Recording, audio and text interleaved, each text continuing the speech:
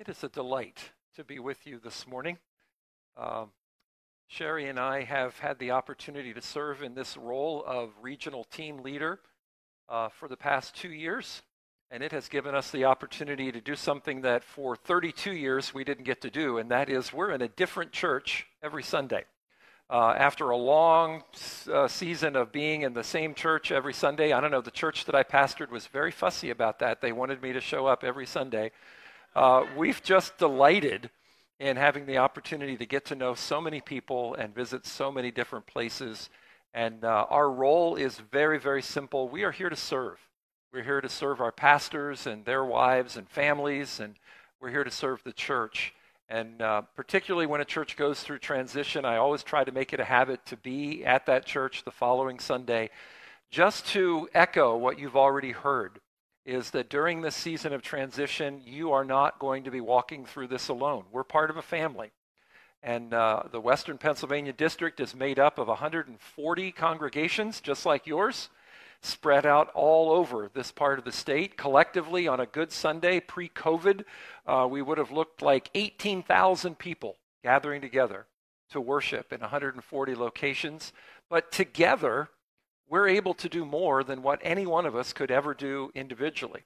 And to testify to that, I want to let you know that because of your faithful giving to the Great Commission Fund, in 2020, which I don't know about you, but it was a little bit of an unusual year, the Western PA District gave more than $4 million to the Great Commission Fund to support the work globally of what God is doing. And you can give Jesus a hand for that. I'm fine with that if you want to do that. He is good, and he is faithful. So we come alongside, and that's really what we're here to do, is to encourage you. And I pray that God's word will be an encouragement to you. Would you pray with me as we get started? Jesus, we welcome you. We have felt your presence in this place, and we celebrate the fact that your promise is that when we gather together, even 2 or 3, your promise is that when we begin to celebrate you, when we begin to worship you, there's always another person present. You show up, you come, you inhabit the praise of your people. It's your home address. It's where you are most comfortable. And we have already experienced that today as we've gathered around the table, as we have lifted our voices in praise. And now as we look to your word, we pray that your word might speak to us, that you would encourage our hearts today and be glorified in what is said. In Jesus' name, amen. This past Monday was a rare day for me. I was not on the road. Many days of the week I spend time on the road. And I hook up with pastors, and I usually have breakfast, lunch, and dinner out, connecting with people and having meetings, and it's a really good experience. We're enjoying it thoroughly. But this past Monday was going to be sermon prep day. I knew that I was preaching today, and so I sat in my office, which is one of the rooms in our house, and first thing in the morning, and I thought, I'm just going to have some free time here to really be able to focus on preparing the message for Sunday. And then I heard a noise. Now, we live in a neighborhood where our next door neighbor is about 10 yards away. We're very close. Even if we didn't want to be, we're very close to our neighbors. And would you believe it that on the day that I had the whole day to just be in the office studying and making phone calls, our neighbors decided that that would be the perfect day for them to reshingle the roof of their home.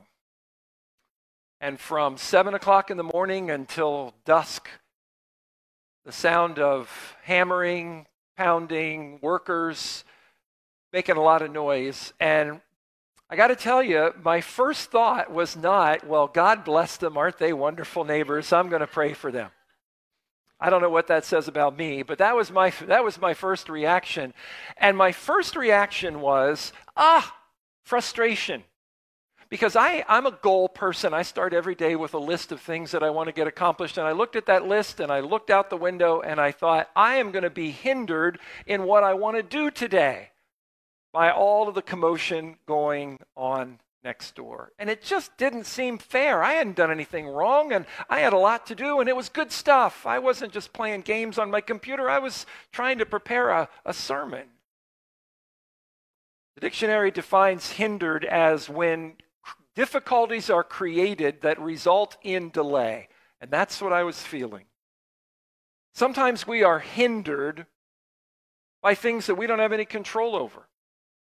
Last December, we were hindered by weather. We were over in Punxsutawney trying to get back home to Grove City where we live, and a storm had set in, and we were creeping along Interstate 80 about 35 miles an hour. I had to stop 3 times to get the ice off of my windshield wipers. Meanwhile, the tractor-trailer trucks were zipping by at their average speed. And I was hindered. I wanted to get home, but I couldn't. Some of you have known what it's been like to be hindered by health.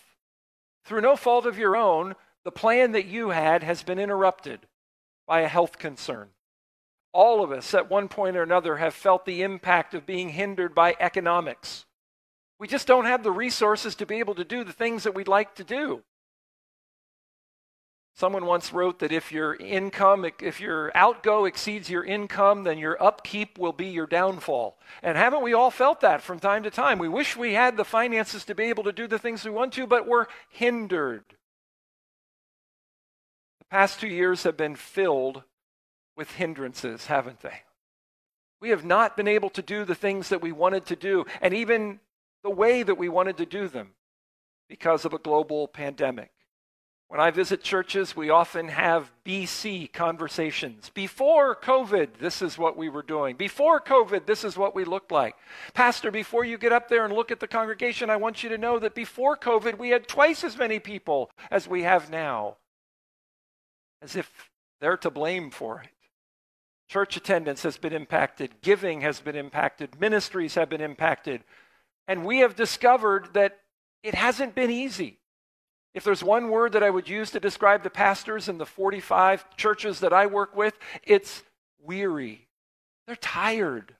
There have been so many decisions, and there's been so much conflict and so much tension and so many different ideas about what to do. It has left many people just weary. And when you're weary, you're hindered. And the question has come up often, why can't we just do things that we need to do? Why are we hindered? Why can't things just go smoothly for a while? And then, as the cherry on top of the ice cream, you enter into a season of pastoral transition. Didn't see that one coming? What did we do wrong? Nothing. But the first impression is to glance out the window and listen to the sound of shingles being ripped off a roof and go, how are we going to be able to function? How are we going to be able to minister during a time when it seems like we're being hindered? I want to tell you a story today. It's the story of a man who was completely devoted to the kingdom of God. I mean, more than most. This guy had such a passion within him. He burned to do ministry. And he racked up the miles. I think I rack up the miles. He racked up the miles, and this was even before the RAV4 had been invented. So he gets the nod for superiority. He was out there dealing with people before roads had practically been invented. His devotion was unquestioned. His success was measurable. But it didn't seem that God had cleared a path for him to be able to do it easily. And at times, his life was filled with problems, hindrances, you may call them. And it seemed that if God in his sovereignty would have just seen fit to do something different, he could have been twice as successful. He could have had twice the impact. He could have gone to twice as many places to preach the gospel. But God in his sovereignty didn't have that as the blueprint for Paul's life. In the course of Paul's ministry, he dealt with things like constant health issues, not just once in a while, but constant health issues. The man got shipwrecked. He had death threats. He was in trouble with the religious leaders. If he had a regional team leader, he would have been in trouble with the regional team leader. He was in trouble with the church leaders. He was in trouble with the government authorities. He had trouble with his co-workers. Couldn't seem to get along all the time. At one point, he was arrested. Now, I don't know about how you feel, but when the resumes start to flow into your leadership team, if your potential new pastor has an arrest record, you might look twice at him. Paul had been in prison multiple times. This man was literally snake bit. And we read his story in the book of Acts, chapter 28. If you have your Bible, would you turn there with me to the gospel that Paul tells in Acts chapter 28. Now, it's a long story. We're not going to read the whole thing, but we're just going to pick up in verse 15. Actually, let's back up and look at verse 14 for a second, and then we'll pick up some momentum and go into verse 15. Acts chapter 28, beginning in verse 14. There we found some brothers and sisters who invited us to spend a week with them. Now, that's not part of our story today, so that doesn't mean a lot, but this is where we really get rolling. And so we came to Rome. Rome is the setting for our story today. And so we came to Rome. The brothers and sisters there had heard that we were coming, and they traveled as far as the Forum of Appius and the 3 taverns to meet us. At the sight of these people, Paul thanked God and was encouraged. When we got to Rome, Paul was allowed to live by himself with a soldier to guard him. That's called house arrest, and Paul was under house arrest. 3 days later, beginning in verse 17, 3 days later, he called together the local Jewish leaders. When they had assembled, Paul said to them, "My brothers, although I have done nothing against our people or against the customs of our ancestors, I was arrested in Jerusalem and handed over to the Romans. They examined me and wanted to release me because I was not guilty of any crime deserving death. The Jews objected, so I was compelled to make an appeal to Caesar. I certainly did not intend to bring any charge against my own people. For this reason, I have asked to see you and talk with you. It is because of the hope of Israel that I am bound with this chain." They replied, "We have not received any letters from Judea concerning you, and none of our people who have come from there has reported or said anything bad about you. But we want to hear what your views are, for we know that people everywhere are talking against this sect, the church." They arranged to meet Paul on a certain day and came in even larger numbers to the place where he was staying. He witnessed to them from morning till evening, explaining about the kingdom of God, and from the law of Moses and from the prophets, he tried to persuade them about Jesus. Some were convinced by what he said, others would not believe. They disagreed among themselves and began to leave after Paul had made his final statement. The Holy Spirit spoke the truth to your ancestors when he said through Isaiah the prophet, "Go to this people and say, you will be ever hearing, but never understanding. You will ever be seeing, but never perceiving. For this people's heart has become calloused. They hardly hear with their ears. They have closed their eyes. Otherwise, they might see with their eyes, hear with their ears, understand with their hearts, and turn, and I would heal them.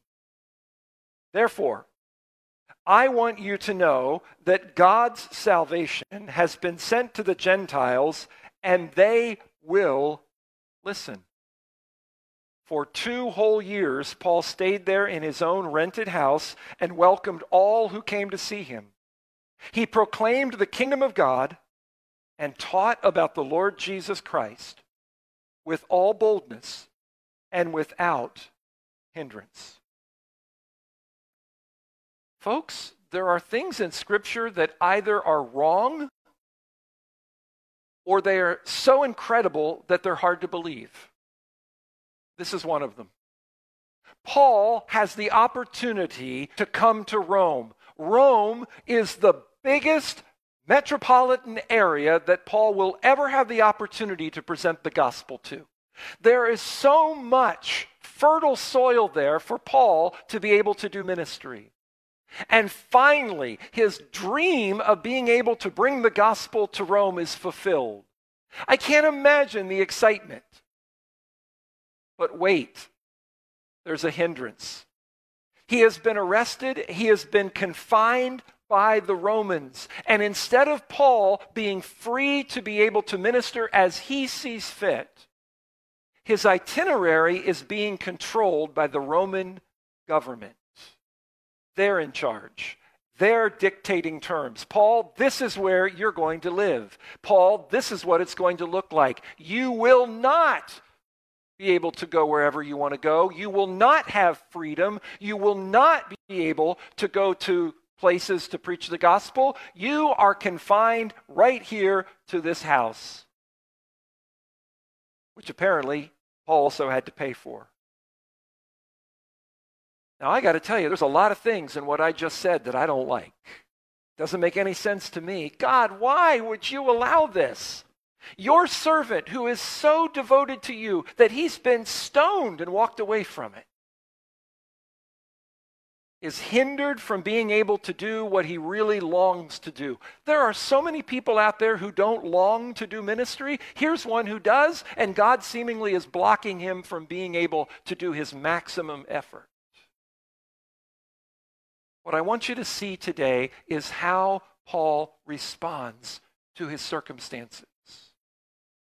Because in verse 17, the first thing that we see is that after arriving in Rome, 3 days later, he called together the local Jewish leaders. Now, please understand something. This is not leaders of the church. This is leaders of the community.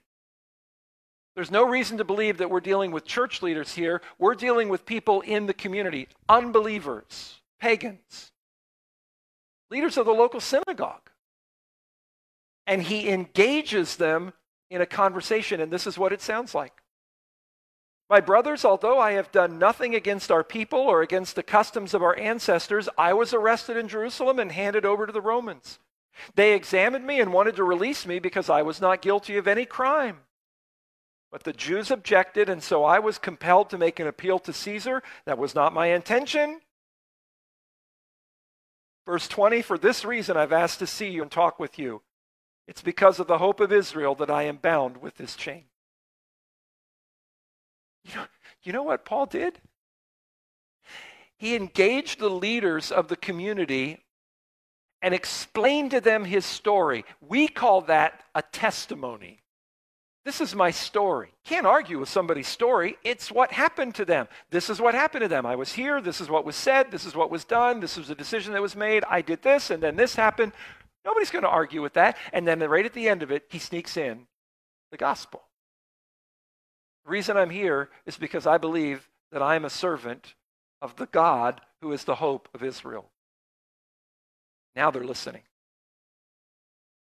Now they're listening. Now, there's been no church service. There have been no songs sung. There have been no announcements made. That's how we know there was no church service, because every church service I've ever been in, there's been I firmly believe when we get to heaven, the first thing that's going to happen is Jesus is going to go, before you enjoy eternity with me, first, a few announcements, because I've never been with Christians where there weren't announcements. So I think that's going to be the first thing that happens. But Paul engages unbelievers with the gospel. In spite of his circumstances. He's not free. But it's almost as if that part of him that wants to proclaim the message can't be hindered. It just takes a different form. Now jump down to verse 23. He follows that meeting up with another meeting. They arranged to meet Paul on a certain day and came in even larger numbers to the place where he was staying.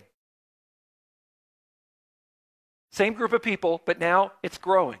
The group of people is growing. Now, this is how you know that you haven't offended them. They're wanting to talk with you more. Hey, we want to talk to you more about this. Paul says, well, I'm not exactly free to come over to your place for coffee. That doesn't matter. We'll come to you. We will come to you. Can I ask you an honest question?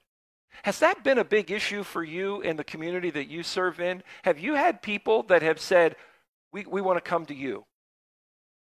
Not typically. Most of the time, the churches that I work with, it's all about trying to get people to come to them. Paul seemed to manage to have people want to come and talk to him. Fascinating. He met with them at his home because it was the only place he could meet them, and here's what we're told. He witnessed to them from morning till evening.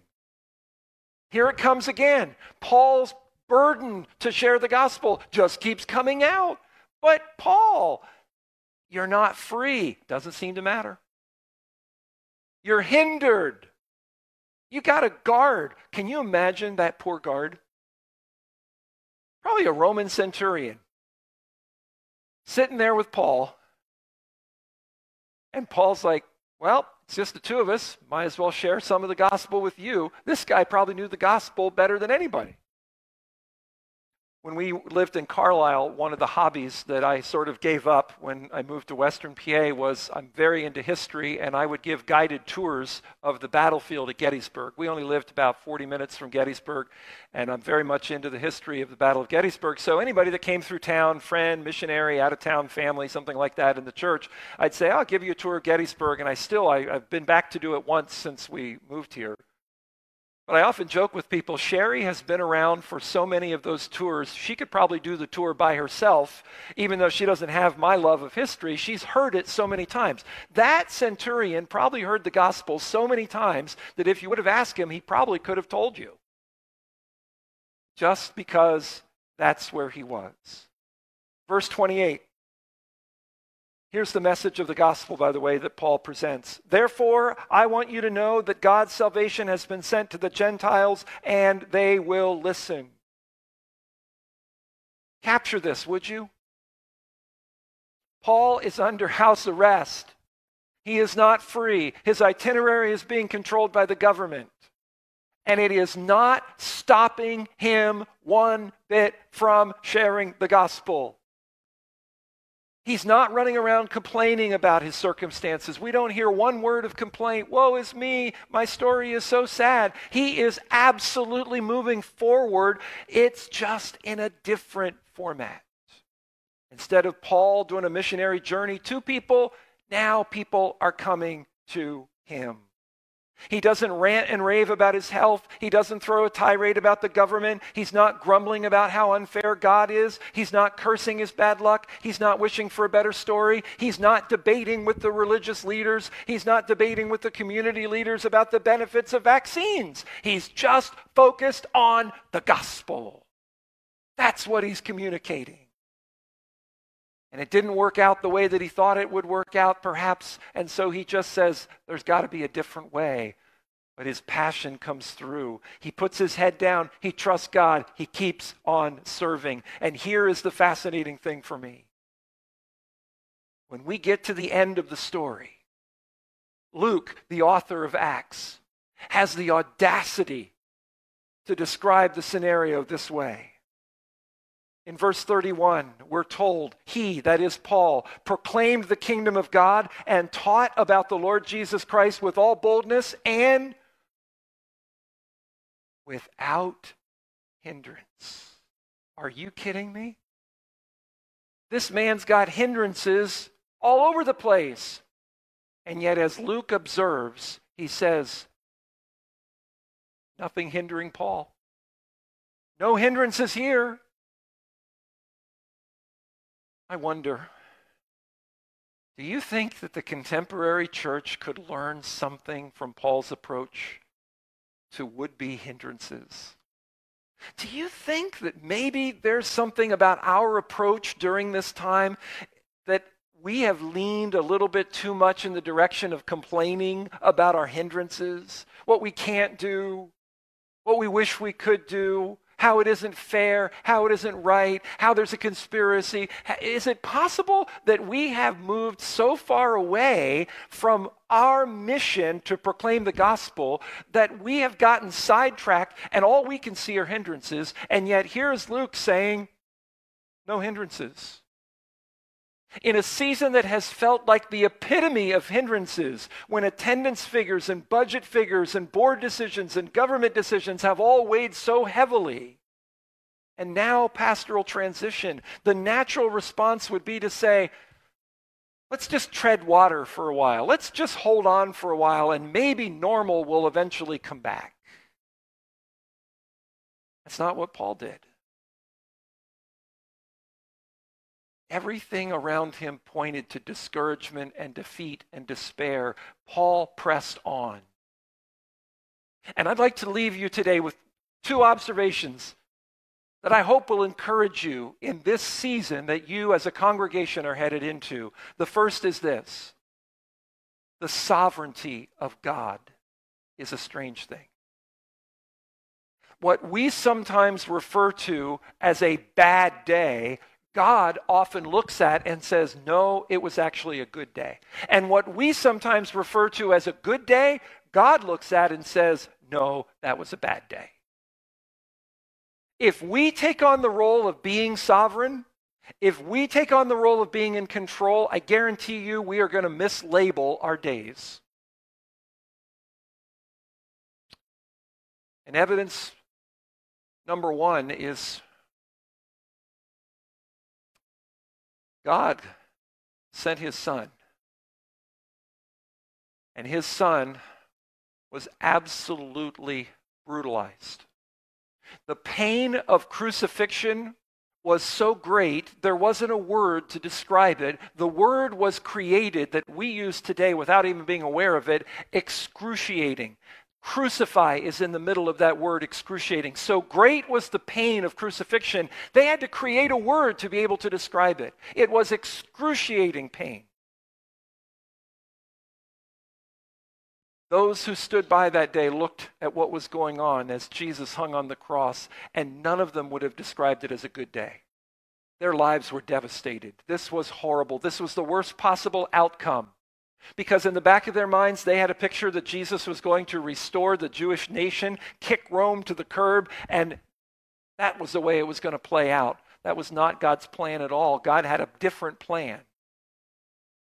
It involved dying for my sin, not just restoring a government, but dying for my sin, not lifting up a nation, but creating a new community called the church. We, in retrospect, now look back on that day and we call it Good Friday. In the sovereignty of God, what often to us looks distasteful is actually very good. And the things that he throws into our lives sometimes that we see as monkey wrenches that are messing everything up are actually his gifts to us to sanctify us and make us more like him. In my first church, I had 2 elders, and one of them was not able to walk. His name was Russell. And Russell had had a stroke, and every Sunday, Russell was the first one at church, but he had to be driven to church. He only lived a couple hundred yards from the church, but every Sunday, Russell needed to be put in a car and brought to church by his wife and his unbelieving son. His unbelieving son would get him dressed, load him into the car, drive him to the church, help him to get into the church, get in his car and drive back home and then repeat the same thing. But his son Bruce would never come into the church. Russell was so faithful. Russell was a prayer warrior. He was a supporter of mine as pastor. I loved Russell. And every once in a while when Russell would be moving from one room to another, he would lose his balance and he would fall, and it was just humiliating because we would all have to help Russell to get up into a chair.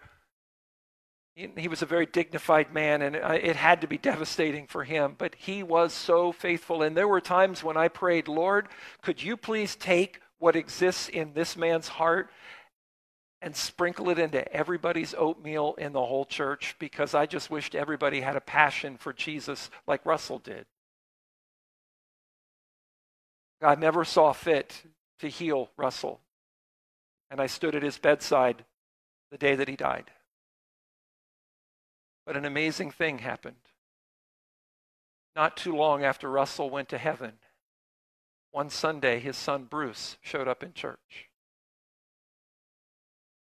Sat back in the corner. I was curious. I didn't know what went on. So I approached Bruce and I said, Bruce, I'm so glad you're here. I've never seen you here before on a Sunday. And he said, I got right with God and I accepted Jesus as my Savior. Bruce later became a member of the governance of that church. God had a plan. My plan was to make Russell better, which would have served me as lead pastor much better. You know, a healthy elder would have been better for me than an elder that couldn't walk. That was my selfish plan. God had a plan that he was working out through Russell's faithfulness and through his love for Jesus, it had an impact on his son. What I call a bad day, God often calls a good day. What I call a challenging season, God calls a wonderful opportunity. In the sovereignty of God, what seems to be a hindrance is often not. In the words of Joseph from the Old Testament, you meant it for evil, God meant it for good. In your life today, you might be experiencing things that feel like they are a hindrance. If only I were healthier, if only I had this, if only my family looked different, if only this were my story. Please know, a sovereign God is at work even now. And as your church faces a season of transition, this doesn't have to be treading water time. This doesn't have to be a bad season. This doesn't have to be a time when you're just going to hold on for dear life until a new pastor comes. This can be a time where ministry can grow. This can be a time when the gospel continues to shine as it has for many years from this parcel of property. It doesn't have to be a downtime. In the sovereignty of God, he is at work, working all things together for good. In the words of Tim Keller, the author from New York City, God is currently doing about 1 million things in your life right now. You're probably aware of 10. We don't know. So in the sovereignty of God, we just trust. We just walk forward and say, God, I don't understand all of this, but you're sovereign, and so I'm not going to be complaining. I'm not going to give up. I'm just going to trust you and walk with you. And then the second thing I want to leave you with is the opportunities that are in front of you today. It's tempting when a church goes through pastoral transition to think in terms of the future, but the future 6 months from now or a year from now, once we get settled, once we get a new pastor, once this happens. But observe that Paul didn't do that. When he got to Rome with all the hindrances that were around him, he immediately devoted himself, not to just exposing the injustice of his situation, which was very real, but rather he saw opportunities. In verse 15, he was encouraged by the contact he had with Christians. God was developing gratitude in him. Hey, these Christians came all the way out to meet me, and I'm under arrest, and yet they didn't care about that. They came out to meet me on the road, and he was encouraged by that. Is God developing gratitude in your heart this morning? In verse 17, Paul speaks with Jewish leaders and he shares the gospel with them. There's an evangelistic opportunity. You don't need a new pastor to spread the gospel to your next door neighbor. You can be praying for a coworker. You can be sharing the truth of Jesus with a family member at the Thanksgiving table, whether or not you've got a pastor. You can do that. In verse 30, he sticks with this approach for 2 years. This wasn't like a week that he did this. Is God developing some perseverance in your soul? Is he developing the gift of being faithful? Because now is the time. Now is not the time for you to wander away. Now is the time for you to step up. And you heard Jim say this morning, the weight is heavy of leadership. You can do something about that. Be faithful. Whatever corner of ministry God has called you to, step up. Pray more than you've ever prayed before. Give a little bit more than you've ever given. Serve a little bit more than you've ever served. Perhaps God's developing that faithful spirit in you. And then verse 31, he ministered boldly. Boldly. In spite of everything around him, he had confidence in God. I'm not living in fear. I'm not anxious. The man who's under house arrest is ministering boldly. Right now, you might be feeling a little hindered as a congregation. Right now, you might be feeling as if it's time to just tread water and hold on. No, the gospel is not hindered in Warren. It doesn't have to be. Let me close with asking you one question. If you were a guy or a gal who was so devoted to spreading the gospel, but you found yourself under house arrest, you can't go anywhere. what would you do? Would there be any way for you to take what God had laid on your heart to communicate to someone and get the word out without actually being there in person to preach a sermon or teach a Sunday school class? What if, I don't know, I'll just make something up. What if you wrote a letter? No, that would never work. Can you imagine Paul writing a letter? I mean, no way that could work, right? It would be much easier for him to just complain about his circumstances and wait for the day when the door opens and he's free. What good would a letter? I mean, we're just talking about a letter.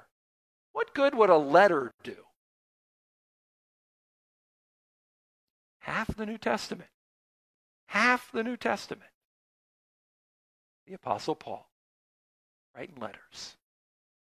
What is it that God wants to do in your life through you that may seem almost trivial, but unhindered by his Spirit could change the world? God bless.